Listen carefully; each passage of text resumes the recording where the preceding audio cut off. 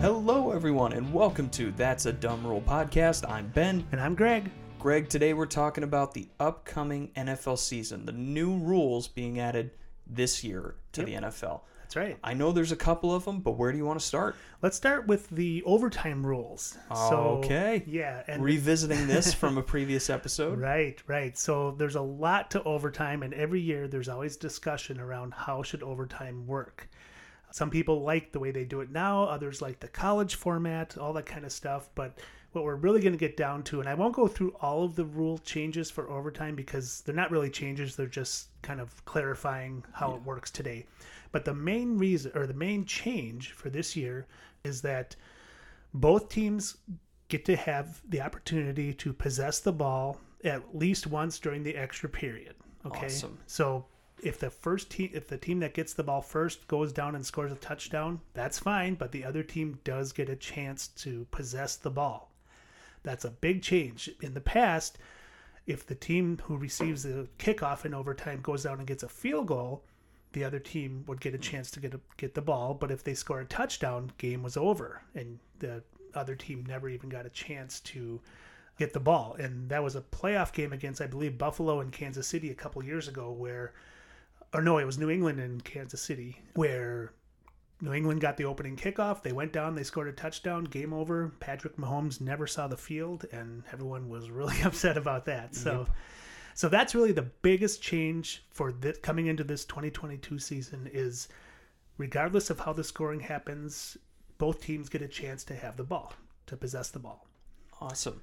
Yeah, this has been something that's just dominated the news, at least for the past summer. Right. I know the Bills versus the Chiefs game was kind of the last time we talked about this. Yep. Obviously with the Patrick Mahomes, where he never got a chance to be on the field as well. Mm-hmm. It keeps a lot of the game, or at least a lot of the high-quality moments that you want to see off the field, and never brings it to light. So I'm glad that they're at least addressing something here. Yes. I do feel like we've had this discussion before, so we don't have to linger on it. Mm-hmm. But the overtime rules in general are just always going to be one of these things, or going to be a discussion that just never seemed to settle. Right. There's no good way of doing it, I guess is the best way to say it. Yeah, and the point of the game is to win it. So if you have to go into overtime, naturally you're kind of deteriorating from what the original purpose was. Exactly. I will say a couple things about overtime. It is treated like the start of another game. So if the first overtime gets to the end and no team has scored, or the score is still tied, then it's like the second quarter arrives where the teams switch ends and keep playing. And again, with the third overtime and fourth overtime. So it's like another game starts. That's an interesting... I don't think you see that often where you go into a second overtime, but it can happen. Yeah. And then one other thing, and I think this is kind of a fun new rule about overtime, is if I'm the team that, let's say I receive the ball and I'm running the kick back and I fumble it, and the other team picks it up and then they fumble it, that's a change of possession. So now both teams have had the ball. So the team that got the ball back, so let's say the receiving team, they could then go down and kick a field goal and the game would be over. Wow. So it does count as a possession if you intercept the pass and then maybe fumble it back to the other team or whatever, it counts. So I can't wait till we see it. I know. I would love to see that. That would be very cool. It's got to happen now, right? Right, exactly. Yeah. So, all right. So overtime, every year they talk about it. They make some adjustments like this year. I think it's getting better. I'm sure there will be some games where it's not fair or not appears to be fair to some of the fans, but I think they're doing a good job here, kind of getting it where it's pretty fair between the teams. Mm-hmm. All right. Well, what's next on the docket? What's being added next? So the next rule is called the free kick formation. So when I say free kick, it's actually the kickoff. Okay. So a lot of people get that confused, but when I say free kick, it's just the kickoff. Whenever a team scores, they kick off, right? So the rule is that the team that's receiving the kickoff, they can only have up to 9 players in what they call the setup zone. Now, what's the setup zone? The setup zone is 15 yards behind the restraining line. So the restraining line is basically from where the ball is until moving down the field, right? So, for example, if a team is kicking off from the 35-yard line, then 15 yards beyond that would be the 50-yard line, right? So a team can only have up to at least 8 and no more than 9 players in what they call this setup zone. The reason why is because if a team is attempting an onside kick, and it's obvious they're going to attempt an onside kick, they don't want the receiving team to put everybody except one player, in other words, 10 players, right up on the line. Okay, they want to have it, but you can only have 9 players instead of 10. Maybe you think, oh, gee, one player, what difference does it make? Well, it kind of makes a big difference. So this is a change that's going in, and the reason the NFL put it in is they state that it provides excitement and competition. So I think what they want is they don't want to have 22 guys all jumping on the ball at once. They want to have a little bit of breathing room in there, a little bit of room for people to move around to make it a little more exciting. So okay, not a huge deal, but it is one of those things where they put it in because they want it. They don't want to have 22 guys just all jumping on the ball. So. Yeah, and for me, this is one of those classic rules that you really won't notice it until you compare the game film from this upcoming year to like 5 years ago. Right. You really won't be able to tell. This could slide right by you, and you'd never know. Yep.